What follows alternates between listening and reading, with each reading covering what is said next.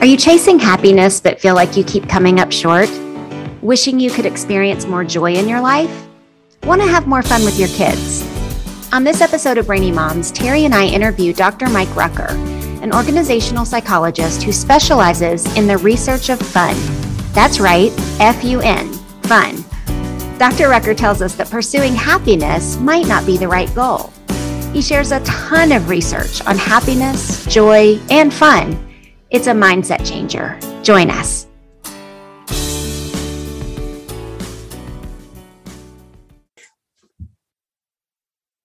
Hi, and welcome to this episode of Brainy Moms, brought to you today by LearningRx Brain Training Centers.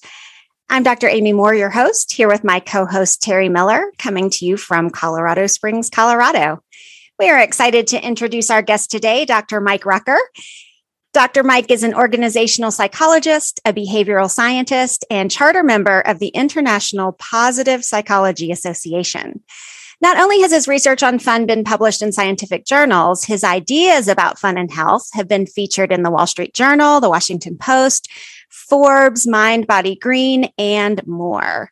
He currently serves as senior leader at Active Wellness and is the author of the upcoming book, The Fun Habit, available next January 2023. So glad to have you with us, Mike. Thanks so much for having me. I'm looking forward to this. So I want you to tell our listeners just real briefly your story and what brought you to the point of being a fun researcher where you are today. Sure. So as you guys mentioned, I'm a charter member of the IPPA. And so, when that got established, Csikszentmihalyi and Marty Seligman were really bringing forth all these ideas around 2005. There was this big movement, right? And happiness as a construct really became popular with a lot of folks, not just psychologists, but life coaches. And, I think that's still prevalent today. And I certainly was a believer and still am. I still value happiness. And those tools really served me well for about a decade. I was also in the quantified self movement at the time. And so not only was I looking at it from a psychological standpoint, but like logging my happy days, looking for correlations, like really trying to over-optimize my life, right? And I can say that now with a hindsight of 2020, but at the time it felt cool because I was climbing this peak. And but to make a long story short, in 2016, I had a few pieces of unfortunate things happen. One, I lost my younger brother quite suddenly. He passed away from a pulmonary embolism. And I had been an endurance athlete up to that point. And so to mitigate stress, primarily what I would do was run. And I found out right after my brother's passing that quite suddenly or news to me was that I had advanced osteoarthritis. It really hadn't affected me. But then all of a sudden my hip started hurting. And after getting an MRI, I found out that my femoral head was sitting on my pelvis and I wasn't going to be able to run, competitively again. And so, this big life event and then also the primary way that I used to mitigate stress was taken away from me. And so, but I still had all these tools of positive psychology, and I definitely had a concern of maintaining, this happiness state. I just had my second child, and I was a believer in these tools. But to make a long story short, during that time, I found the more that I chased happiness and tried to hold on to it, it was actually making me less happy. And serendipitous at that time, a bunch of different researchers were looking at the way, especially folks in the West, have an overly concerned with happiness. And so I started swimming from that research. One of the big folks that I follow in this area is Dr. Iris Mouse out of Cal, but there are a whole host of others, certainly a lot out of Penn too. And so during that time, there was a big research gap. And so like any good researcher, right, when you find this type of gap and it's affecting you, you tend to swim in it. So I lived in PubMed, and really started to, align with the practitioners and researchers dwelling into this area. And so, Sonia Lyubomirsky is another one out of UC Riverside. There were these emerging studies coming out that a lot of what we believed to be true and a lot of what was getting consumed from academia, but sort of overprescribed, in a general sense, we're actually doing harm, right? Like, so one of the prevailing ideas during that time was, you need to find something to be grateful for 3 times a day. And we know that gratitude is an amazing tool, so I'm not here to villainize it. But what was really interesting is, Lyubomirsky and others found that folks that felt like that was a sense of duty that they had to do this activity were actually making themselves less happy. And so I had this awakening, right? Like all of these things that were sort of part of my identity because I wanted to be a happy person were actually working against me. And so if that was the case, there had to be a better way, right? Especially for someone that was in a temporary state of malaise or melancholy. Because obviously a lot of these tools aren't meant if you have a biological or clinical disposition to depression.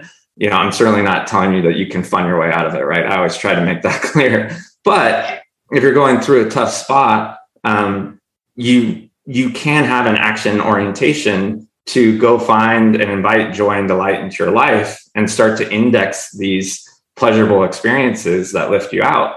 And what I found is that as an adult, it's really hard to take that extra step. We all sort of know this, but because of hustle culture and, systemic Puritan work ethic, it's really hard, especially for parents, especially, that feel this sort of dutiful sense for your kids.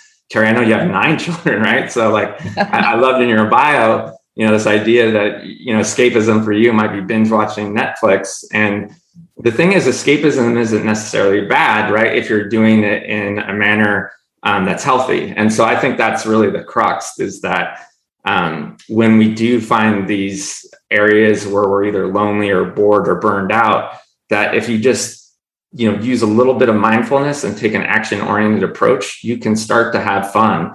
So in that sense, fun is, as a distinction to happiness, which, as psychologists, we define as subjective well-being, which is sort of a lagging indicator that if we just take a little bit off the table for ourselves and are a little bit more mindful of how we're spending the 168 hours in our week, we can actually generally pull ourselves out of temporary states of malaise. And I think, even though it's not, this profound thing that I've discovered, it is something where you sort of need to rattle people's cages. Like, wait a second. Yeah. Okay. And now there have been some really, really interesting studies that have backed it up. So it's been a really fun journey. So that's a long story short. I hope I answered your question. Yeah, absolutely. So let's rattle some cages then. And yes, let's really dig into the difference between happiness and fun. Yeah. So, happiness as we describe it is an emotional state, right? And again, it generally takes introspection to get there, especially as we define it as psychologists. So, again, sometimes it's described as subjective well-being, and those are often a battery of instruments where you take a survey and we sort of, how are you feeling about your, wealth and your physical well-being and your relationships with friends. And so that's something that you're kind of looking at in the rearview mirror. And even in in a present state, you kind of have to take it and be like, hey, am I happy? We were being mindful of having the fun that we are in. Right. And so, so happiness is this, it's still great to be happy, but often when we think about it, right, is when it becomes problematic. And so again, want to make clear the distinction that valuing happiness and wanting to live a happy life is fine. But when we get overly concerned and start thinking about it, is when there's problems, right? And so the simplest way to sort of look at that academically, and this has been empirically validated, is that when we're sort of concerned about happiness, we tend to think about the gap between where we are today and where we want to be, right?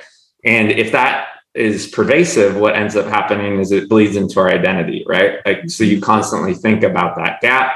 And then you're like, oh, I must not be a happy person because every time I think about my own happiness, I'm not where I want to be. And therefore, how can I identify as happy?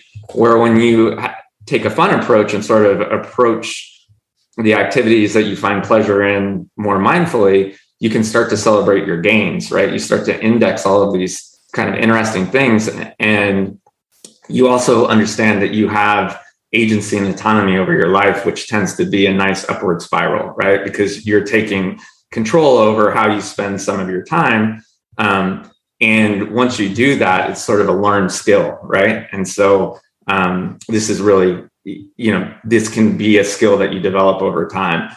The problem, again, with adults is that we're just not scheduling enough of this in our lives, right? So this research comes from Dr. Cassie Holmes out of UCLA, who looked at how Americans are spending their leisure. And she found that, for a lot of folks, we're not spending any of it, right? In fact, if you look at paid PTO in the Western world, we tend to be in the bottom 5%. I think we're like tied with Thailand, right? Most of us get on average 2 weeks per year. And even worse is that we're not using it, right? It's such a problem right now that Fortune 500 companies are actually incentivizing people to take their vacation. So that's a real problem. And what we know is that when people aren't indexing pleasurable experiences and having fun in their lives, really bad things happen to their personal well-being, right? Obviously, physically, they start to break down because their limbic system is always in overdrive, right? Because everything seems like a crisis. You're always kind of living in your to-do list. And now, that we live in a world of heuristic work and not algorithmic work, our to-do lists are never ending, right? So that's a whack-a-mole that just never stops, right? Yeah. But when we're not taking a little bit off the table for ourselves, our productivity also goes down. So it's not just physical well-being, it's that we start to produce less. And so paradoxically, we're actually getting less done when we overprescribe ourselves to work. And so what Dr. Holmes found is that the kind of Goldilocks spot for feeling like, at least you're living a joyful life is 2 hours of leisure per day, which when you think about it isn't a lot, right? That's only 14 hours out of your 168. But a lot of us aren't doing that, right? Yeah, that seems like a lot. I think most people would say 2 hours of leisure a day seems like a lot. Like for a busy parent, keep going, but I'm thinking, yeah, that ain't happening. Right? And so, but the thing is, like, when you're not mindful of trying to figure out what that means for you, and it doesn't necessarily mean you have to stop parenting, right? Like, so I know in the second half we're going to get into that a little bit, but you can use techniques to still be a parent and find pleasurable things for you to do, either with your children or your partner, or find pleasurable ways to engage with work. I would posit that that's what you two have done with this podcast, right? This is still work, but I can tell you guys are having a boatload of fun. And that's probably why you kept it up, right? Hey, don't tell our boss that on air. I'm just kidding. But you know what? The sign I put on my door that says we're actually recording, like it says Brainy Mom's recording. And then it says, I have something like, is it really work if I'm having this much fun? Because it's true. Yes. Go ahead. No, but I think that's right. Because, for a lot of folks, for a whole host of reasons, and right, because it runs the gamut, we have to, it's hard to dig into one case because people will be like, well, that doesn't pertain to me. I get it. The way, parenting styles and problematic work issues, especially after the pandemic, are as specific to the person. But generally, when you peel back the onion, you can find ways to improve your situation, right? Like, it can be as provocative as leaving your job, but like, obviously that comes from a place of privilege. Some people can't, but most people can find a way to at least improve a few hours in their day, even if, they're in a tough spot. And so, and then, non-work related, if you're engaged, in something like, I was with loss or, potentially a divorce or whatever, even if you're in that state and you're not, so that there's a lot of things where emotionally you don't feel connected to joy, you still have the opportunity to go and have fun, right? Like connecting with a friend, and going to the movies or, whatever activity lights you up. If it's solitary fun, re-engaging with something you weren't able to do, again, indexing those things we know it is able to bring you back up, even if you don't necessarily, feel happy in that moment. And then one other thing I'd like to highlight is that we know that when you're not having fun, you tend not to do the hard stuff because there's a lot of friction with regards to, you tend to keep yourself more busy. So there's a great study out of MIT, Stanford, and Harvard that looked at this. And so it was a big study, 28,000 different participants. and they used a pager to check in on people that were, what activity they were doing and how they were feeling about it. And what we've talked about with regards to folks that are coping with something, their hypothesis held true, right? When we're coping with something really hard, we tend to find activities for pleasure that allow us to escape, right? And sometimes those are unhealthy. Some folks are able to escape in healthy ways like exercise and things of that nature. But the folks that were kind of in that Goldilocks spot and really did take time off the table for themselves, and even again, if that's in partnership with other folks like their kids and their parents, or their partner, they go and find the harder stuff to do. So, when they have a little bit of time, they have the resilience to do more creative work or go find harder challenges or just do stuff that is for their own betterment, because their fun cup is already full, right? Like if we're not finding any joy at all, then we don't do that kind of harder, fun stuff that leads to betterment and peak experiences. Instead, we just want to relieve the discomfort that we're feeling in that moment. And so again, another reason why this stuff is so important. So I want to recap a little bit, because you just made a couple of really good points. Right. So, there was some big stuff in there. All right. So, what you're saying is when we're chasing the goal of being happy, then we notice the gap between where we are now and where we want to be. And so then in that gap is where we can start ruminating on all the things that are going wrong in our life, or what we don't have, or what our neighbor has that we wish we could have, or the whole woe is me. There's a space there that we sit in between where we are now and where we want to be. Right. And so you're saying I think you call it having a bias toward fun. That's so right, yeah. If we have a mindset that there's something that we can choose to do today that's fun, that brings us joy, the more we stack those up in our lives, the closer we not only come to meeting our goal of being happy, but that produces the happiness all by itself. That's right. And nice. And the best part of that is all you're doing is exchanging that energy, right? So another thing that I think folks take for granted is what you just described, sort of perseverating on a situation that's hard to change. That's time and energy. And so all you have to do is refocus that energy on things that you want to do. And it's just that subtle, it's not even a reframe, right? It's really just a shift. Yes. Being able to move that energy into understanding that you have autonomy and agency over at least some things really is, again, an additive, function of human behavior. But it's hard to get there because we've also, this research comes from Timothy Wilson out of University of Virginia, but there's a component of human nature where it's hard to prioritize pleasurable experiences because we undervalue what we think they'll bring to our lives, right? Again, it comes from that sense of duty, and likely because, whether you believe in evolution or not, like this idea that, in prior times, our safety generally was, being attacked, right? And so to sit around and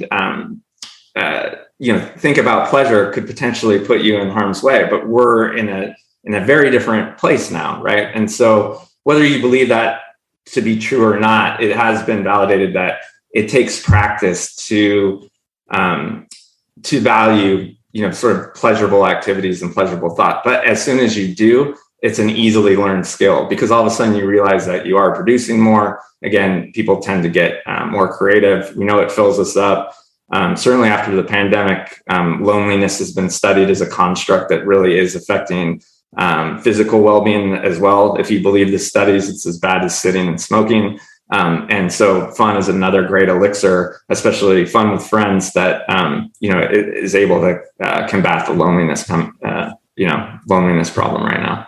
Okay. Right. And this has a therapeutic aspect to it too. I mean, I know in therapy with depressed clients, it's behavioral activation, right? Like you have to choose something on your happy list. Mm-hmm. Right. And even though you don't want to do it, when you do it, then you're going to experience some joy. That's right. Yep. Well, I think it's I think also it's so important to realize that we're going to, as a parent, as a human race, whatever, as a human, we are going to soothe our suffering, our boredom, our apathy, whatever. We are going to find ways to soothe.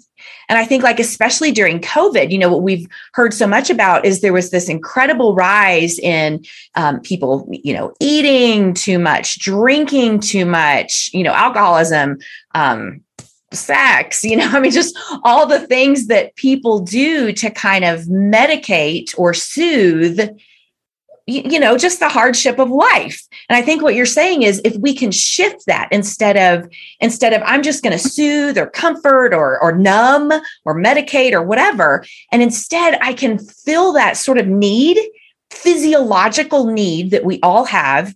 Instead, I can intentionally pursue fun. Different word, different concept. Is that what I'm hearing also? Oh, you're spot on. So oftentimes, one of the first assessments I'll have somebody do is a time audit, right? Because, it's pretty easy to mindfully understand how you're spending 168 hours. And so, just being mindful of those activities, right? So, when we talk about fun in an academic sense, it's really just positive valence, right? Anything on the positive side of valence is pleasurable, which really is just fun. And anything on the negative side, is not fun, right? And so what are we doing that puts us in a positive valence state? And once you sort of understand how you're spending your time in this particular scenario that you're describing, you can look at, wait, is drinking every Friday night, is this an activity of convenience that I think is fun, but really isn't? It's really just displacing discomfort. Right. And if so, could I replace it with something that's more fulfilling and better for my own betterment?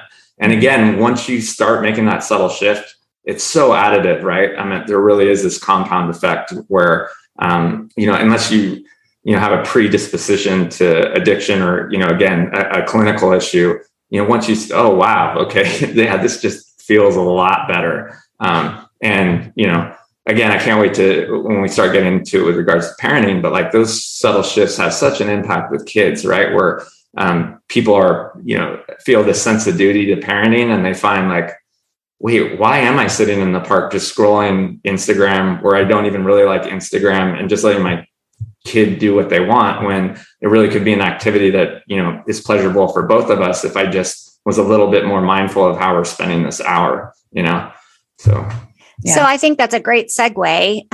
We're going to take a break and let Terry read a word from our sponsor. And when we come back, let's talk about the application of this to parenting. Mm-hmm. Are you concerned about your child's reading or spelling performance? Are you worried your child's reading curriculum isn't thorough enough? Well, most learning struggles aren't the results of poor curriculum or instruction. They're typically caused by having cognitive skills that need to be strengthened. Skills like auditory processing, memory, and processing speed.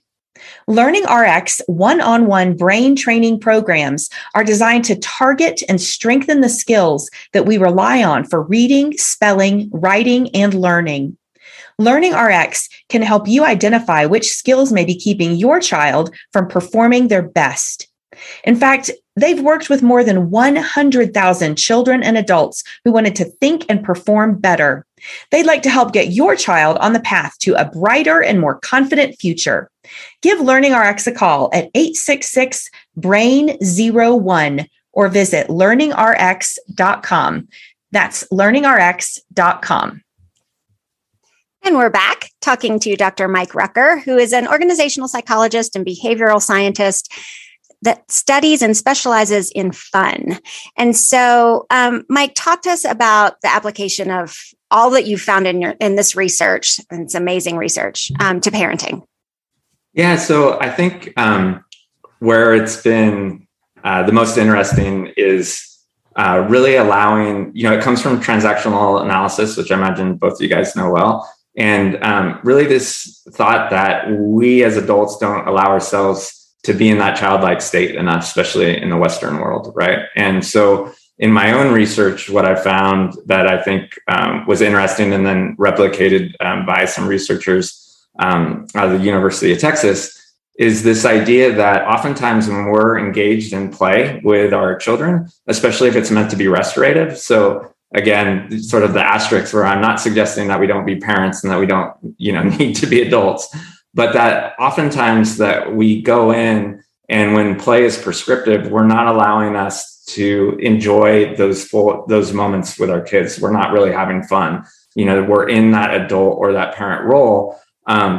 And when we're doing that, oftentimes we're sucking out the fun from our kids too, right? So there are times where things are meant to be instructive and we're meant to teach, right? But if we're in an environment where the whole idea is for everyone to have fun, allowing yourself to be led by your kids, because kids can be some of the best teachers, right? Has a whole host of benefits. And so what I did and where this insight kind of came from was initially, I just wanted to look at, as a behavioral scientist, how our environments had an effect on having fun. So I, here in the Carolinas, went to a bunch of children museums where there were these experiential play centers. And so I was watching the behavior of both children and adults. And what was so neat is kids would run into these rooms, right? They always had like blocks and certain things you could build with. And they would start immediately figuring out like what they were going to do, right? And 9 times out of 10, the adults would sit there, kind of start to stutter step towards the back of the wall, completely frozen, not knowing what to do, right? Because as adults, and there's a good reason for this, right? But we need bumper rails. In psychology, we call them heuristics, right? We need a set of instructions because we have so much incoming information coming at us at all times. But it has really impeded our ability to have fun during, playful exchanges with our kids because we're waiting around for instructions. And so what would happen is inevitably they had to ask, someone at the play museum, what do I need to do? And they would get the simple instructions. And then all of a sudden, it was this license to be able to play. And oftentimes they would have more fun than they would with their kids, right? And so the insight I sort of gleaned from this research is that, just being sort of mindful of that, having, if you truly are in an environment where you want to, co-create these fun experiences as a parent, making sure that you stay in that childlike state. And the easiest way to do that is letting your kid lead, as long as there isn't, where you do need to course correct. Like, there are going to be times where danger or, something provocative that, you want it to be a learning moment. But if it's not, don't lead and guide. Let them explain to you, what it is that you're supposed to be doing in this play environment. And when you allow yourself to do that, you start to, flex those old muscles that you used to have. Creativity goes way up. Nonlinear thinking goes way up. And it's just got this whole host of benefits. And in hindsight, when you check in with yourself, you'll realize that you had a lot more fun too. And then kind of the added bonus to that is that the kids have a lot more fun too. So what we found is that in that state, as soon as you start to be a parent, the kid oftentimes will be like, oh, this is meant to be a learning activity, not a fun activity. So, they'll sit around and kind of wait for instruction. And so you're kind of sucking the fun from them as well. And so, yeah, that's. Well, I want to kind of toss in there. This is not disagreeing with what you're saying at all, but I just want to kind of say, and Sure. With having had, I have 9 kids, having had lots of children where I've had lots of opportunities to interact with playtime with them early on. So I'm thinking like a mom of young kids. Early on, I used to really torture myself thinking that I was supposed to play with my kids in the thing they were doing. And okay, so like, for example, my first 3 kids, my oldest 3, at home, they would do this thing. They called it the herd. And they had, sometimes there were Barbies in it, stuffed animals, because I had a boy and 2 girls, dinosaurs, horses, like collectible horses. And they would create like all through the house, like this herd, and the herd would migrate and different adventures would happen to it. And storms would come and, whatever, all these wonderful things. And they would want me to play with them. And I hated it. I was like not into the herd. I would be like, oh, okay, this is so fun. Mommy's a good mommy. And I don't know if it was a conference I was at or something. And it was like, if you're playing Barbies and your kid can tell you hate playing Barbies because you just hate playing Barbies, they know. Like, you need to do something else. So I think it's great. Like, let the kids lead. So that rule number 1 is let kids lead. Rule number 2 is it's not play if you're not both having fun. So you just okay. Yeah, because that's another thing. It goes in line with what we talked about the first half. We have agency and autonomy to be able to pick those activities, and these aren't my thoughts. So in the book, I kind of just present them, but this idea that we have to be our kid's best friend is another Western social condition, right? And in collectivist cultures, they parent quite a bit differently, right? I mean, sometimes you hear it benign neglect and not in a negative context. Right? And so, I accept that as a Western sort of ideal that I do want to be friends with my kids. It's an important value to me, but it certainly is something fairly unique to North America, right? And so that I just want to qualify that. That's something that we're kind of living, in as a social construct, but there are a lot of parents that don't feel like they have to play with their kids and find their fun outside of that. Whether you're a believer in benign neglect, that's, but this work comes from Dr. Dunn out of University of Toronto. I think being a little bit selfless with regards to parenting does tend to have hedonic value with regards to being, a more happy parent, right? So whether or not you want to engage and play with your child or not, at least valuing that they're happy and giving up a little bit of yourself, if you want to, tends to be the folks that have, that correlate with being a happier parent. So I think the takeaway from there is, oftentimes I'll try to be selfless with regards to how I can cater to my child. But if it means that we're going to do 2 separate things because they insist on playing Minecraft and I can't play Minecraft for another hour, then I'm going to do that. And then when it's time for us to co-create something fun together, then we'll do that, right? I mean, just like your child doesn't want to play with somebody that's never into what they're doing, you don't need to feel guilty about you feeling that way either, right? Yeah. If you want to be your child's friend and engage in that, then co-create that. And so many parents don't, right? They're like, so, I mean, that's another, just again, a subtle shift into, hey, I don't want to do that. What are the options that we can do together that where we'll both enjoy ourselves? And I mean, there's always going to be something unless, so. Yeah, I think that's a great point. I have 3 boys. And so my boys were just into rough and tumble play, of course. And so it was Dart Wars or wrestling or whatever. And mommy was a delicate flower. Right. So mommy doesn't do that. But I had to find ways to connect with my boys that did not include my demise and agony. Exactly. And so I love board games. And so you want to play a board game, then mom is going to play a board game with you. I'm a movie buff. You want to go to the movies? I'm going to take you to the movies, or I'm going to take you bowling, and so there were no circumstances, none, in which I would engage in their rough and tumble play. Like that just wasn't going to happen, right? I am a delicate flower. But there were enough options, right, where I could supervise and make sure they didn't kill each other during that, time. But still find ways to engage with them. But I think, that's what you're saying, Amy. I love that. That's so great for our listeners to hear that. If there's so I didn't like playing the herd, with all their animals and things, but I discovered somewhere along the line that I really liked Legos, and I liked building things, even with the blocks. And so I could get down in there and play the herd with them, but I would create some kind of a block structure where, oh, look, here's the tunnel they get to go through. And so I got to, be a part for a little bit, or I would build some little Lego part, that could be a part of the herd. So I could engage, but I had to gradually over time find ways, like what you're saying, Amy, find the ways that you can actively have fun with your kid. Yes, let them lead, but if you discover ultimately the way they lead drives you berserk, it's okay to then offer ideas that you can do as well. Yeah, or switch up the activity, right?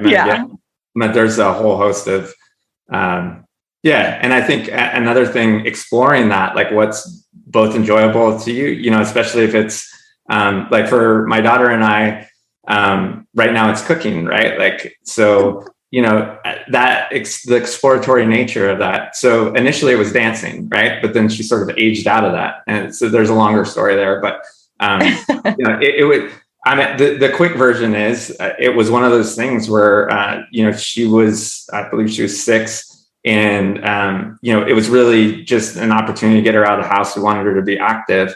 And so she was in a tumbling class, but I was just sitting there watching her, and it wasn't really that fun. And so I realized, like, well, if the main goal is just to get her active, I kind of wouldn't mind dancing again. We were talking about that, what I've done for my daughter, because she does it, I don't want to play LOL dolls anymore, and like, so we took a dance class, but then ultimately she's now 10, doesn't want to dance with dad. So we pivoted to cooking, and all of that happened because we had open conversations about, I don't want to, play LOL dolls, but I do want to do something with you. What's something that we could really do? And during the pandemic, we did watch a little bit too much TV. So she really got into Kids Baking Championship. So it's like, well, and I've never been a very good cook. So anyways, so we go to cooking classes, and it's a blast. Yeah. That's awesome. So fun. Yeah. So for those listeners where the idea of pursuing happiness and, sitting in that gap doesn't resonate with them, right? That's not one of their goals. They're not struggling with that. There are lots of benefits to fun. Yes. Can you talk about some of those? Well, we've already covered some, right? So I certainly think if you're not finding any pleasure at all, then generally, even if you aren't feeling it acutely, like we tend to see that folks are less empathetic, so that they're in a service-based job, like being a clinician. So a lot of my academic research was with physicians. As soon as a physician isn't having fun and lacks empathy, then their clinical outcomes go down. That's a pretty strong correlation. We know that productivity tends to go down. So if really what your ultimate goal is being productive, like, so if you're so true A-type, then look at the multiple of how well you're able to produce in any given hour. Like if you're really grinding yourself out and not taking anything off for renewal, then maybe that's 1x every hour, right? And so if adding a little bit of fun could turn that to 2x, why work 50 hours a week at 1x when you could work 35 and add some fun? And that 35 times 2 is 70 just sort of units of output, right? And so math is on my side when I make this argument. And then I think too, a lot of it is just that resistance. So if you're feeling resistant to it, like I just don't know. And a lot of us in the sandwich generation, which is sort of my elk, right, where I'm taking care of aging parents and then also have young children, we sort of feel like it goes against that sense of duty. Like, well, how could I have fun? And I think if you are experiencing that, then that's really a great opportunity to examine why you feel that friction. Why, it doesn't have to be 2 hours a day, even just an hour a day. Why do you feel guilty about taking 1 hour to yourself a day? We call it holidays, right? Why not a holla hour? Just try that on Precise. Right? I love that word. Yes. I'm taking a holla hour along with my lunch. And we do, especially I think as moms, and especially as moms of young children. If you've got any at home that are 5 and under, maybe it's dads too. So Mike, I don't want to say it's not dads. No, there's certainly a domestic slant. I get into that in the book. Yeah. Well, and I mean, I'm a woman, so I, and thinking moms, so I just think that's so rare. That's exactly what we do. I mean, if you've got kids under 5, we're not taking an hour a day. That would be the thought process. I'm not saying it's right, but the thought process, I think the going standard is that would be ridiculous. That is completely selfish. It's unreasonable. But what I hear you saying is, if we could do that, good heavens, if we could start out just 15 minutes and try to build on that could really, really change our life perspective on happiness without having to pursue happiness. We're just pursuing 15 minutes of fun. That's it. Let's just start experiencing joy. Exactly. Yeah. And I think, to go back to your point, Amy, is again, just challenging, like, really, you can't, like, so let's say you're in the throes of, young children. There isn't a family that you trust where you could do a date night swap. I mean, something as simple as that. So you're able to reconnect to your partner. I mean, that's a lot, a lot of marital strife comes during that period because we're so giving, right? I certainly, my wife and I talk about that openly. Like during, our first child, we could block and tackle. So, those problems didn't present themselves. But our second was, a little bit different than our daughter. It took a lot more time. And since we weren't taking stuff off the table, that was rough. And as soon as we integrated that back, all of it just went back to normal. And so we just, again, it's so easy for us as adults to discount how important it is until, sometimes it's too late, unfortunately. And oftentimes, if you don't do it, again, a good reason to prioritize it is that what will happen, again, from that Stanford Harvard study is you'll start to engage in negative escapism, right? So instead of doing something that lights you up, like, physical activity or connecting with friends, it might be drinking late at night. So you're not only going into a sleep deficit, but you might habituate, a bad habit, whether it's overeating or something not good for you. So again, that's why this stuff is so important. Yes. So there's even some organizational psych research on workplace fun, right? Can you talk any about that? Yeah, no, I think, so the researcher in this area that I really have been enjoying lately, her name's Caitlin Woolley. She's out of Cornell. And she's been experimenting with just making activities more pleasurable, right? So if you have sort of an activity that you've habituated, but it's become less pleasurable or even, painful, as it were, it's psychologically painful, like how can you reapproach it to have more fun, right? So there's one tool where I've kind of coined it activity bundling. Like, if it's an activity that doesn't take a lot of cognitive resources, could you add music to it? Could you do it in a different environment that you enjoy? How can you take something that's really become drudgery and make it more enjoyable? And then she's also experimented with just simple reframings, right? So if it's something that you don't necessarily enjoy, so your brain is taking you to that place of like, oh, this thing is just awful. If you really enjoy the work, then focusing on, well, I'm doing this because I really enjoy what I'm doing, and this is going to move the needle. Just that shift, because again, pleasure is perceived, right? Can make that, okay, now I know why I'm doing it, right? And all of a sudden sort of, the friction of that activity becomes more enjoyable. So there's a, whole host of different things. And then, on the well-being side, how could you just change up the activity? So like if it's a really boring meeting, but you enjoy the company of everyone you're with, could you turn it into a walking meeting? I mean, the kind of tactics are abound, but it just takes a little bit of like, wait, oh yeah, I do have agency and control over my situation, right? So many of us, again, because, by the time I just turned 50, but, between 30 and 50, it's really how we learn to habituate things. And when we, start to lose that creativity, we're just like, well, this is how you do it. Like, really? I mean, we always have a little bit more control, how maybe not the activity that we have to do because we're, again, we're assigned duties by our employer, but how we do them, generally, we have a lot more autonomy than we think. And if anything, that's what's really been fun about the pandemic, because I think this message was a lot harder to deliver before the pandemic. Certainly, having the autonomy to work from home, well, that's just not going to work. Right. And so, at a global level, we're like, wait, let's test every idea in the workplace, right? Because like what you said wasn't possible was absolutely possible. Right. So, yeah. And then what I'm also hearing is the importance of collaboration in all of these environments. Nice. I know that there is some research on workplace forced fun that actually backfires, right? That, I mean, if you're forced to participate in fun day at work, it doesn't necessarily bring you joy. Right. Yeah, you're exactly. Forced fun is awful.